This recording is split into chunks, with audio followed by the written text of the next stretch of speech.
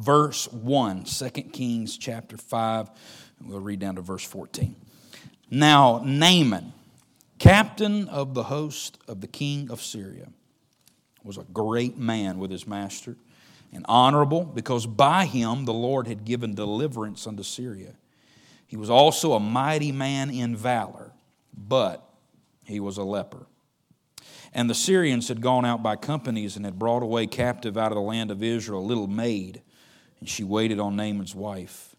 She said unto her mistress, Would God my Lord were with the prophet that is in Samaria, for he would recover him of his leprosy. And one went in and told his Lord, saying, Thus and thus said the little maid that is of the land of Israel. And the king of Syria said, Go, and I will send a letter unto the king of Israel. He departed and took with him 10 talents of silver and 6,000 pieces of gold and 10 changes of raiment.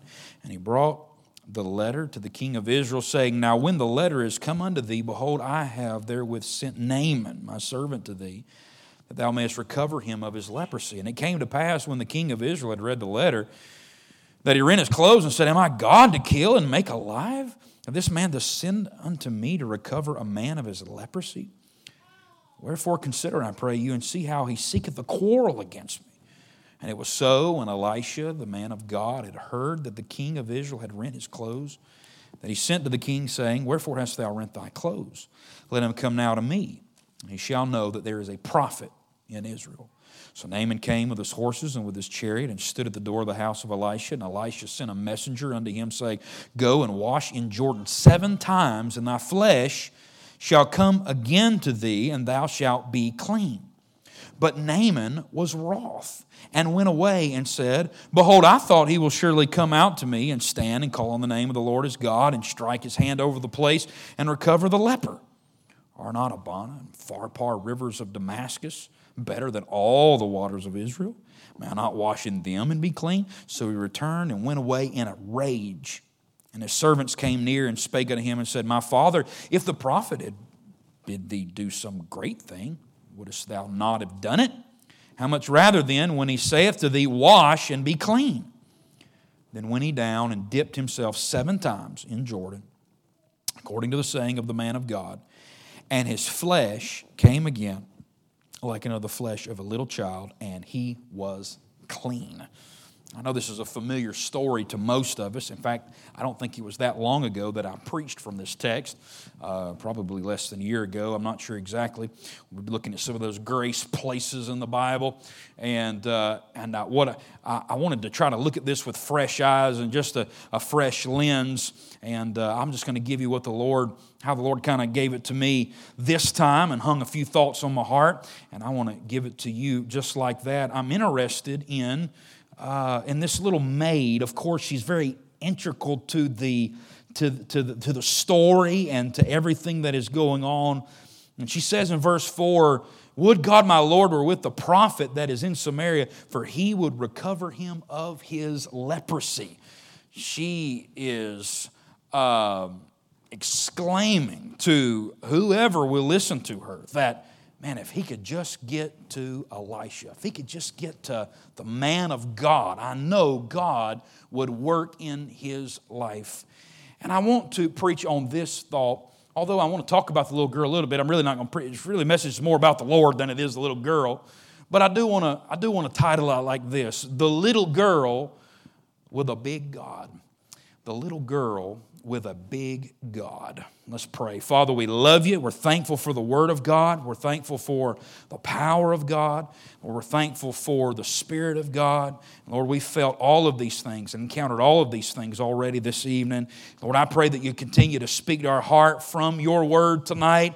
Lord, take this familiar story and hang some fresh truths on our heart. Lord, we're so thankful that the Word of God is inexhaustible. We're thankful that the Word of God is it's alive and it is able to speak to our heart every time we open up its pages. And Lord, we ask you to do it again tonight. Lord, anoint and touch your preacher tonight. Lord, help me to preach with the power of God. Fill me with the Spirit of God. And I pray that it would have an effect on the people of God tonight and get all the glory for it. We pray in Jesus' name. Amen and amen. Well, we've been looking at the miracles of Elisha, the ministry of Elisha, and this is our next section that we've come to here. And it's a very very familiar, in fact, probably one of the most familiar texts in the life and ministry of Elisha.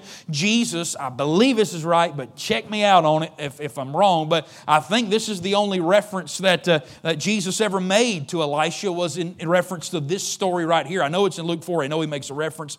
I'm not sure if there's any other ones to Elisha, and I may say more about that here in just a minute, but this is a very familiar story to us. It's very wonderful because it's a very clear picture. It's a wonderful illustration of salvation, isn't it? Somebody that's got leprosy. Leprosy is a picture of sin, and I may say more about that in just a little bit, but of course it's a picture of sin. It can be hidden for a little while, but then you can't hide it anymore. It grows, it spreads, it eventually will kill you, and it will destroy you. It separates you from everybody that you love, and then it will take you out of this world. That's exactly like sin, isn't that right? There was no cure for leprosy. There was no medicine. There was no balm. Nobody had any remedy for leprosy at all. The only thing that could rid somebody of leprosy was a touch of God. It had to be a miracle. Isn't that like sin? Nobody can cure sin. We got a lot of medicines and a lot of things in this world. A lot of technology and medicine has made a lot of advancements, but there's one thing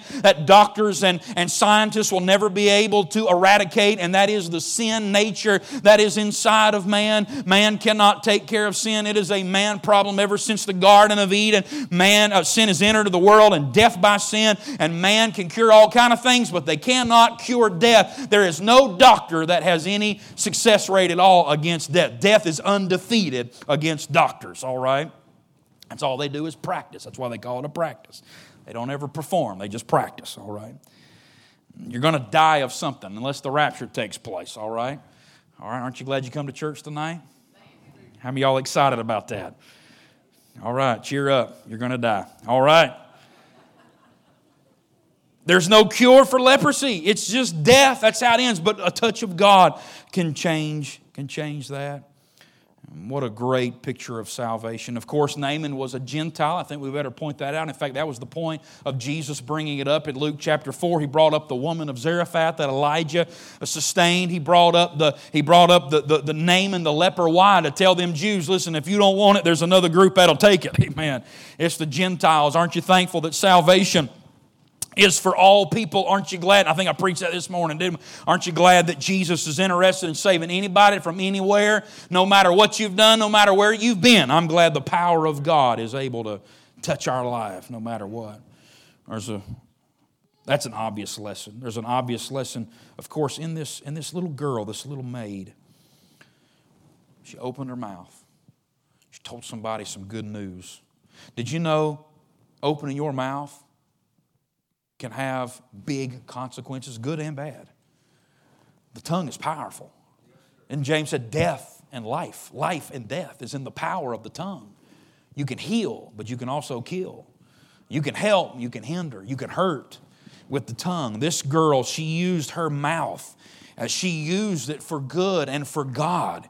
She used it to tell somebody about the power of God. And she said, man, I know this little girl, she didn't have it all figured out. No doubt she couldn't give you probably a theological discourse about a lot of things, but she knew that there was a preacher over in Israel that had the power of God, and God used him, and God worked through him. And no doubt her parents had told her stories about the Jehovah God and about the man of God and the prophets of God and how God used them to do great things. And she just blurted it out. She said, man, if he could just get to Elisha, I know God would work in his life. I thought about preaching a whole message just specifically on this little maid, because when I think about her, I think about a couple things. I can't help but notice. I thought about this little maid just by introduction here. I thought about her forgiveness. You know, it would take a lot of forgiveness to say something like that. You say, why do you say that? Well, in verse number 2, the Bible gives us the little backstory on the little maid, on the little girl. She'd been brought away captive. You know what captive means, right? It means you didn't go because you want to go. Captive means you went against your will. Captive meant you were taken. You were kidnapped. And that's exactly what these nations would do. When they would invade another nation, they would kill, no doubt. But if they could take anybody that was useful, Daniel was a captive. And Shadrach, Meshach, and Abednego, which they're Babylonian names, but they were captives. And they were taken away from their home. And they were taken away from their parents. Her parents could have been killed. We don't know that her parents are even still alive. Her parents could have been killed. And they said, we'll keep the little girl. We'll use her as a slave back in Syria. And so I don't know exactly every part of it, but I know that she is here. She has been separated from her parents. She has been removed. She's old enough. You say, well, maybe she was just a baby. She's old enough to know something about the real God. She's old enough to remember stories about Elisha and about Elijah. She's old enough to know those things. So she's got to be at least, 7, 8, 9 years old. I'm not sure how old she is, but here she is knowing about these things that she was taught as a child, knowing she's been removed by people. And I don't know about you, but if I've been separated from everything that I've ever known, and I hear, man, the man that was in charge of the army, the man that gave the order to ruin my life, if I ever heard he had leprosy, I don't know what you'd think, but I would think, good riddance. I might think, well, he's got leprosy. Well, he's getting what he deserves. I don't know, you might be tempted to, maybe nobody in here would think these bad thoughts, but you might be tempted to think, well, I hope he dies quick. But no, she's interested in his health. She's interested in his life. She may even be interested in his soul. I'll tell you what that is. That's forgiveness. When you can try to be a blessing and help and pray for somebody that has changed your life and hurt you deeply. I'll tell you what that is. That's forgiveness. You know why? I don't think it's just because she's some kind of great, Jehovah worshiper necessarily. I think it's just because she's a little girl. And you know what? Little girl, sometimes when you're little, you don't know better than just to love everybody. You say, well, what do we do? Well, I think I remember reading somewhere where Jesus told us that we need to become like a little child. I think I remember when Paul said something to the church. He said, in malice, I want you to be children. You know what he's talking about? He's talking about don't hold grudges. Just have that loving spirit towards people. Man, if we could see people like God does and realize they just need help is all they need.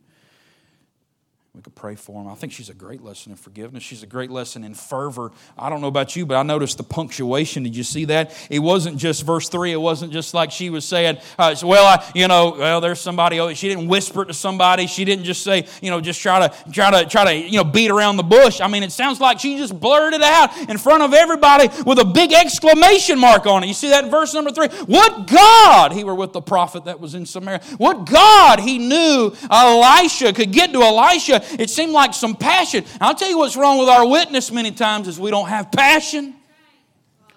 One of the worst billboard for Jesus there could ever be is an impassionate witness.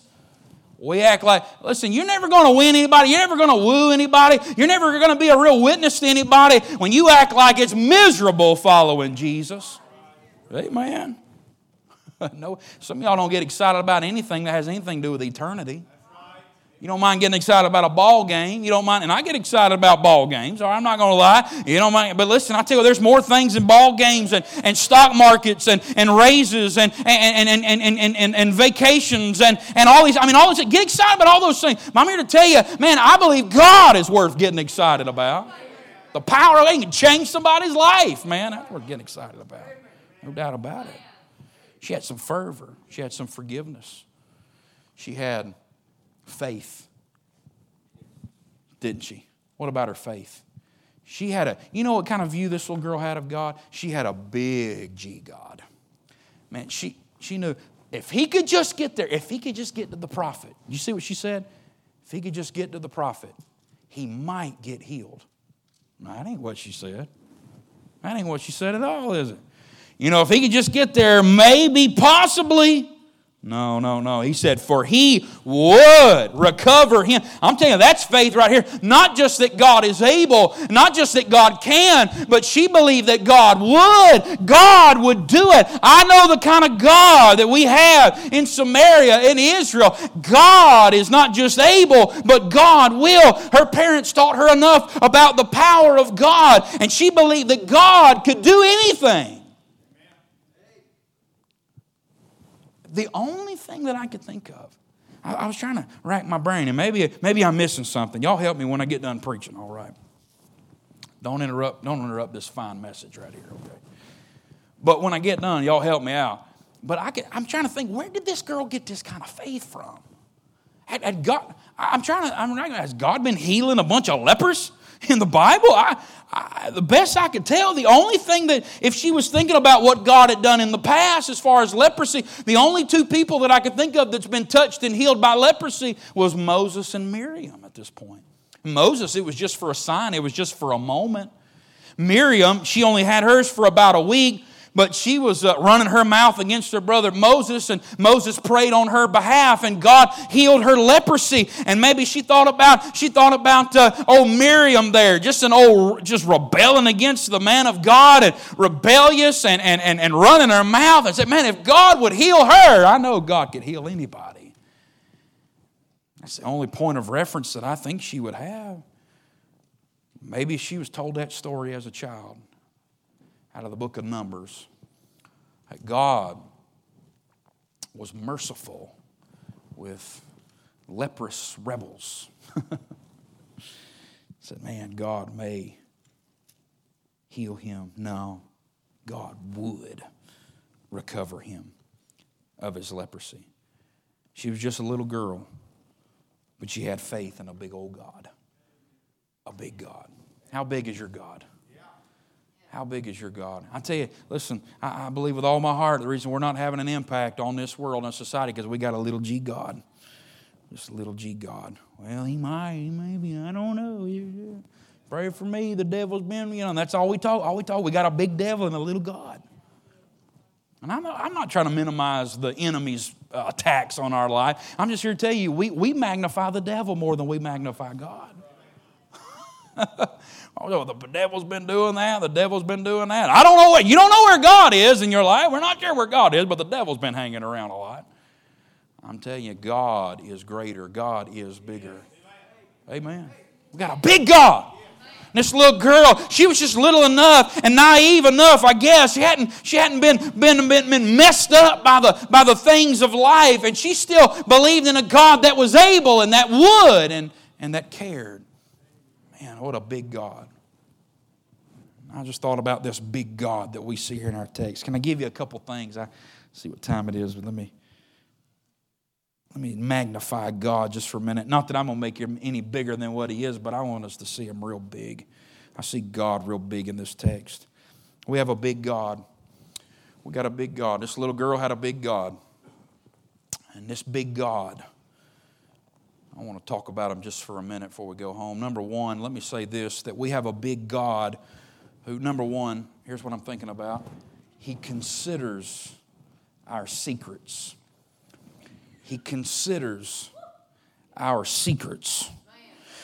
Verse number 1, we're given this resume of Naaman. Do you see that? And I'm not going to point out anything you've never seen before, but notice this. All these things, these amazing things. We're given this big resume of him. He's captain of the host of king of Syria. He's a great man. He's honorable. He has a track record of victory in his life. We know God gave him that victory, but yet there he is. He probably don't realize these things. His mind, he's probably larger than life, and everybody else's mind, he's highly esteemed. He means something to the king of Syria. He's very ready to get this man some help. He seems like a very, very important man, and all these things that are listed about him. But do you notice the very last phrase of verse number 1? It says, "But he was a leper." Well, that's a big deal. It's almost like maybe we should spend some more time about that. Because the very last thing, if you want to count them up, it's the 6th thing. 6 is the number of man. There's 1 thing, 2 things, 3 things, 4 things, 5 things said about him, but it's that 6th thing that got him. It's that number 6. It's his humanity. It's his flesh. It's his sin. Here it is. It's leprosy on his, and it's that one thing. It's 5 good things and only 1 bad thing. You say, well, only 1 bad thing and 5 great things. And how about that? Isn't that great? One would, it seemed like these 5 things would overshadow. But this one thing was so great that it undid all the 5 things. That one thing was so awful that it threatened to take away all the amazing things about him. Isn't that how sin is? This one thing threatened to ruin everything that he had ever worked for. And this issue, no doubt, it started as a personal thing. It started as a small thing. It started as a secret thing. And he's the only one that saw it, because that's how leprosy starts. It just starts as just a little red spot on the skin. And then, of course, it begins to spread, and he realized this thing could not be kept a secret forever. It was the kind of thing that after a while you couldn't hide anymore. I read a little thing about leprosy. I thought this guy described it very well. I'll just tell you what he said. But he said ancient leprosy began as a small red spot on the skin. And before too long it was multiple spots. And then the spots would get bigger. And then they turn white with sort of a shiny, scaly appearance. Pretty soon the spots spread over the whole body and hair begins to fall out. First from the head. I don't have leprosy, okay, just let you know. Then from the eyebrows. You see? No leprosy, I'm good. As things got worse, fingernails and toenails become loose. They start to rot and eventually fall off. The joints of fingers and toes begin to rot and fall off piece by piece. Gums begin to shrink. And they're unable to hold your teeth, so each of them begin to fall out. Leprosy eats away at the face until literally the nose and the palate and even the eyes are rotted out. And the victim wastes away until he dies. That's leprosy. That's where he's at. You're a great man, Naaman. What does it matter? You're a rich man, Naaman. What does it matter? You're a victorious. Look at all them pins of victories in battle, especially that one against Israel. What a great battle that was. It doesn't matter. He's in line for all kinds of promotions, but not anymore. He's in line and he's due for all kind of parades, but not anymore. His secret. If people really knew what was going on with him, he would immediately be ostracized from their presence.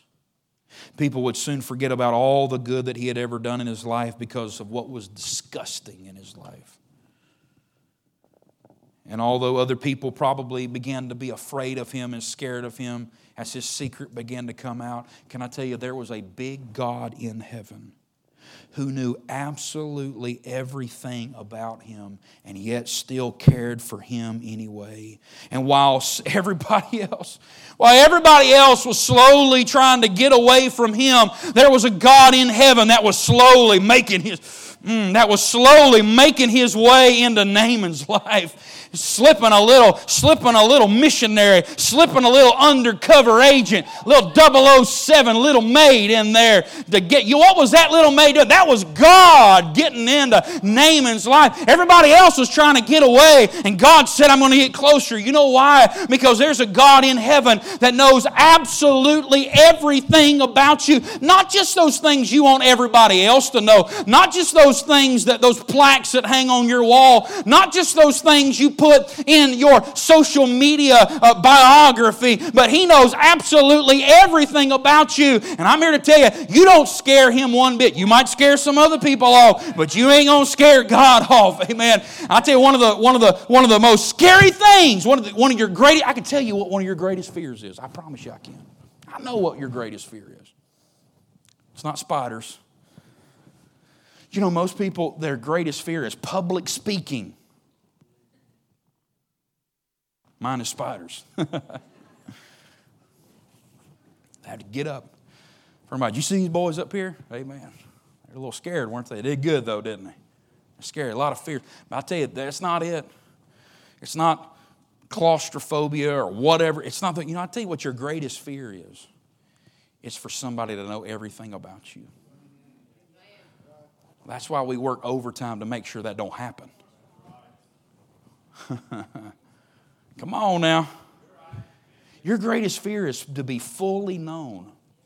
Because you're afraid that if you are fully known, if somebody knew everything about you, they wouldn't want to be your friend anymore. They wouldn't want to be around you anymore. They wouldn't want to be married to you anymore. They wouldn't want to go to church with you anymore. They wouldn't want to be friends with you on Facebook anymore. If somebody fully knew us, they would not fully love us anymore. But can I tell you something about God? He knows everything about you. He is such a big God that He knows you better than you know yourself. He knows you better. Listen, those things half the things about you that you believe about yourself isn't even true.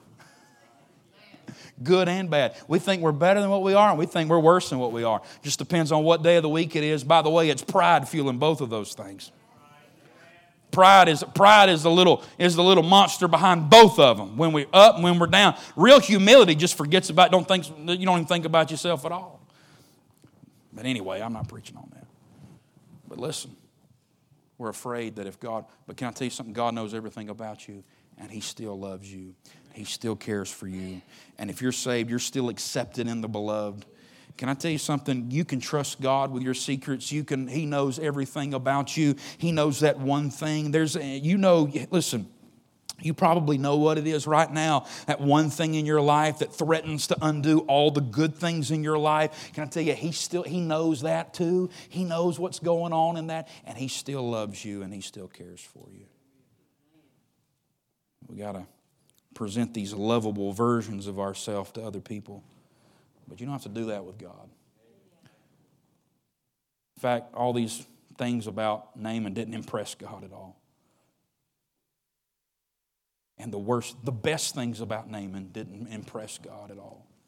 And the worst thing about Naaman didn't repel God at all. That's a big God. I'm not that big. I'm not that big. Listen, there's things, if I know about some people, it's tough, isn't it? But I'm glad we have a big God. And that secret that's trying to destroy you, I'm here to tell you, it doesn't repulse God. You can come to Him. You can bring Him your secrets. And you can let God touch you and help you. That's not an excuse to carry on, is it, in our secrets? But that's a reason not to run away from. Don't run away from God. Run to God. And be honest with Him. He knows anyway. You might as well be honest with Him. And that's what Naaman had to do, didn't he? He had to come to God with his worst secret. Let God work in his life. He's a big God. He considers our secret. Number two, not only is He a big God that considers our secrets, but secondly, let me say this, He's a big God that corrects our strategies. I like this, that so he hears about, this prophet in Samaria. He's going to line all this up, and when he gets word of this prophet that could heal him, you know what he does? Verse 5 tells us that he gets the king of Syria involved. He goes to the king. And that king, they do what kings do. They write letters and put their seals on things and send money and presents and gifts. And everybody's just doing what everybody else. This is how things work in the political realm. By the way, nothing's changed much. I hope you're not naive to think that everybody in D.C. is, honest and pure and sincere. You understand the only way things get done is bribery and pandering. And you scratch my back, I'll scratch yours. You understand that's how things go. That's how it always goes. Okay, just making sure y'all know that. By the way, if they're good when we send them to D.C., they ain't good when they get there. You say, how long does it take? I don't know, about 14 seconds, I guess. They're all corrupt. Anyway, He gets the king of Syria involved. The king of Syria does what he does. He writes letters to the king of Israel because that's where the prophet's supposed to be, right? And everything has to work through the government, right? That's just how these people's mind works. They don't understand the things of God and the economy of God. And they don't understand anything. And it about creates a whole political disaster, doesn't it? The king of Israel says, oh, man, he rends his clothes. And he's like, am I God? Well, at least there's one good thing about that king of Israel. He knew he wasn't God. You can't be said for every politician in Washington, D.C. Some of them think they are, don't they? Think they can do anything and solve everything. Hey, y'all quit getting me off all that stuff. I've been too political today. I blame it on all of you. It's not my fault. But that's how he does things. He brings his money even when he gets to life. He's bringing, I'm not going to take time to go through the whole thing, but we read it together. He's bringing changes of clothes and all these talents of silver, and he thinks he's going to buy things. And he goes to the kings, and he's trying to bring all of his money and flash all of his wealth. But can I tell you something? Naaman went to the wrong king, and the king of Syria went to the wrong king. There's only one king that can solve a situation like this, and he doesn't want our money, and he doesn't need our clothes, and he doesn't need to be impressed with anything. But I tell you, we ought to cut Naaman just a little bit of slack because he was only doing what he knew to do, and there was a problem. You go to the highest authority, you take it to the man in charge. That's how solutions were formed. That's how problems were solved. That's how things were done in the channels of earthly power. You get it done in the halls of Congress or the halls of the palace or whatever. But here's what I noticed. Here's what I noticed about this. I want you to look how big God is. Look how big God is. He doesn't get mad at Naaman. He doesn't laugh at Naaman. He doesn't dismiss Naaman's efforts. He doesn't hide himself from Naaman. Verse number 8, guess what happens? Elisha, the man of God, heard that the king of Israel had rent his clothes. And long story short, Elisha goes to the king of Israel. What is that? That is God getting involved. Naaman, you got a problem, and you're not even trying to solve it you're not even solving it right. But I tell you what I'll do. I'm so big, and I'm so gracious, and I'm so much God. I'll tell you what I'll do. I'll overrule your little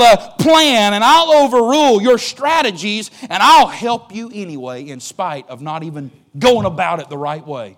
I thought, man, isn't that good? Isn't that how God is? Man, I tell you, we got problems, and I tell you, most of the time, we don't even try to solve our problems the right way. But I'm glad we have a God that even when we don't try to solve our problems the right way, I'm glad He's a God that still steps in our life and still says, I tell you what, I know you got a problem you can't fix, and I know you ain't even going to the right place to try to fix it. But I'll tell you what I'll do. I'm going to help you out anyway. He's bigger than our strategies. Look how big God is. Have you ever tried to solve a problem on your own and do it your own way and in your own power, and it ought to have been a big mess? You ought to have fell down on your face. You ought to have just made it even bigger than what it was already. But yet God intervenes anyway, and He steps in anyway, and He helps you anyway, and He moves on your behalf anyway. You say, what is that? That's a big God. That's a big God. Naaman was just doing what lost people do. He was just doing what pagans do. But God was just doing what God does. Being gracious to him anyway. I thought about some of you ought to think about before you got saved, before you knew God. Some of you got married before you got saved. Some of you chose a career path and started a family before you weren't thinking about God. You were strategizing like a pagan strategizes. You were working things like a lost man works things. You were trying to figure out things like a lost man does. But you know what God did? God didn't just blow your life up. He come in and He blessed your life anyway. And He said, I'll tell you what I'll do. I'll take your little strategies and I'll work them together for good and for my glory. You know what that is? That's grace. That's God. Some of you ought to thank God. You know how hard it is to find a spouse, to find a good one after you get saved? And some of you, like a blind squirrel that found a nut every now and then, you just happen to stumble into something good. You just happen to stumble into something blessed. You know what that was? That was God overcoming your strategies. You weren't looking for anybody godly. You were looking for somebody hot. Ain't that right? Some of y'all were just looking for anybody.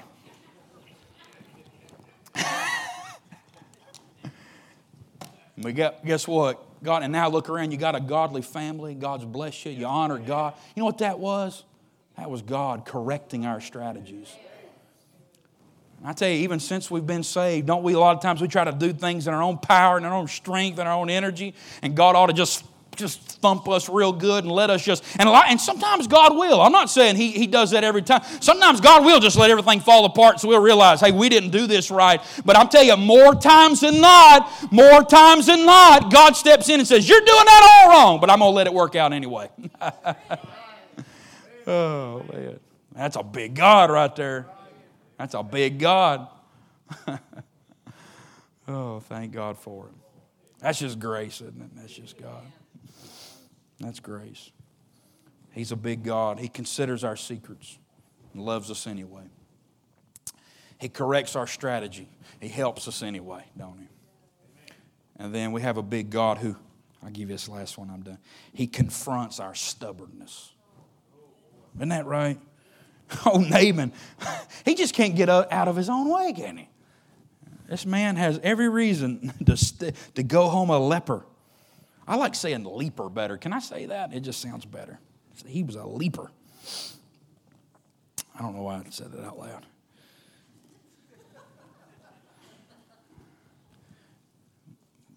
But he comes with his horses, verse 9, with his chariots. He stood at the door of the house of Elisha. Elisha sent a messenger unto him. Didn't even come out himself. This great. Did y'all read everything good about him in verse 1? Elisha, you know what he's doing? He's sitting on the couch. You say, I don't see that in the text. Oh, just listen to me. Close your Bible, listen to me. No, I'm just kidding. Don't do it. I'm just kidding. Now, he's sitting on the couch. It's the ninth inning. He ain't going to get up. He's watching the game. Here comes Naaman. All of his horses and all of his chariots and all of his money and all of his pomp and circumstance. And Elisha doesn't even get up. He sends his messenger, sends his servant. And then when he goes to him, verse 10, he tells him, yeah, see that little muddy river out there, Jordan? A little dirty, muddy river. Go out there and wash 7 times. Dip 7 times. And the Bible says that his pride, well, the Bible doesn't say anything about his pride, but the Bible does tell us that he goes away in rage at the end of verse number 12. I'm the one that put pride in there. Obviously, his pride, it turns into rage. I was interested. I did a little word study here. I was interested to note, I did not know this until I searched it in my little computer program, but that's the first mention of rage in the Bible. I think it tells us, usually when you want to learn something about a word, about a concept, first mentioned, it kind of opens up a lot of things. I think it really does tell us a lot about what rage is. And I even did a little study on it. Maybe I'll preach a message on it. I don't know. The Lord was showing me a few things. But I'll tell you what, I think I've come to this conclusion. I think you can support it in other places in the Bible. Rage is usually the result, and what you'll find throughout the Bible is this, and you'll find it in your life too. Rage is normally the result of a wounded ego. It's pride. When your pride gets hurt, it's rage. It's more than anger. It's more than wrath. It's a full-out rage.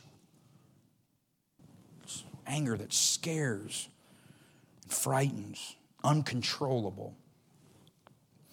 And then you'll usually find it when the ego has been wounded.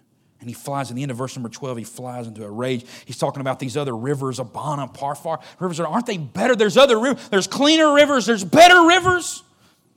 I was listening to a message coming down the road this week. I already knew what I was going to preach and had my outline and everything, but I always like to just find preachers that have preached on this text. And I found an old Handley Milby message. You might know that preacher, Handley Milby, old preacher from Kentucky. He was preaching a message called Which River? And it was tremendous. And he talked about he gave a little history about the Abana and the Parfar. The Abana, it was called, here's what he said. I haven't studied it out. You just have to ask Brother Milby about it if you see him, all right. He said it was called the Golden Stream is what it was called. It was a beautiful river. The Parfar, it was the same way. It was a cool, clear, crystal clear stream. It was refreshing. And then you got the Jordan River. It's just an old, dirty, nasty, muddy. This old river over here. Why do we got to go? Aren't there better rivers? Aren't there better things to do? Better rivers to dip into? He said in verse number 11, he said, I thought he will surely come out to me and stand and call on the name of the Lord his God, strike his hand over the place and recover the... Naaman's been watching TBN. He's been watching Benny Hinn and Greg Locke. No, I'm just kidding. Sorry, I shouldn't have said that. He's been watching. Hey, come out there and slap your hand and, sell my Honda, see my bow tie. Boom! Thought it was going to be some great show. He had all this thing worked out in his mind, and it was going to be some great big thing, and just great. And that's even what his servants confront him about. Said, man, if he'd have bid you do some great thing, wouldn't you have done it? And his own presupposed plans got blown out of the water. His own thoughts of himself, thoughts of the prophet, thoughts of how God works and what God uses. Who God uses. Here's what's amazing. His mind, listen to this. His mind had to be changed before his problem could be solved. Before he ever got help for his problem, God had to change his mind. He had to change his mind. I tell you, that's why, and listen to me. I'm trying to wind this down, but listen to me. That's why most people, they'll never get help. The battle's here. The battle's here. Stubborn as a mule. Some of y'all laugh about that and think it's some kind of like a good character quality. That's not good. Well, he's just stubborn like his daddy. Well, you need to slap him and his daddy.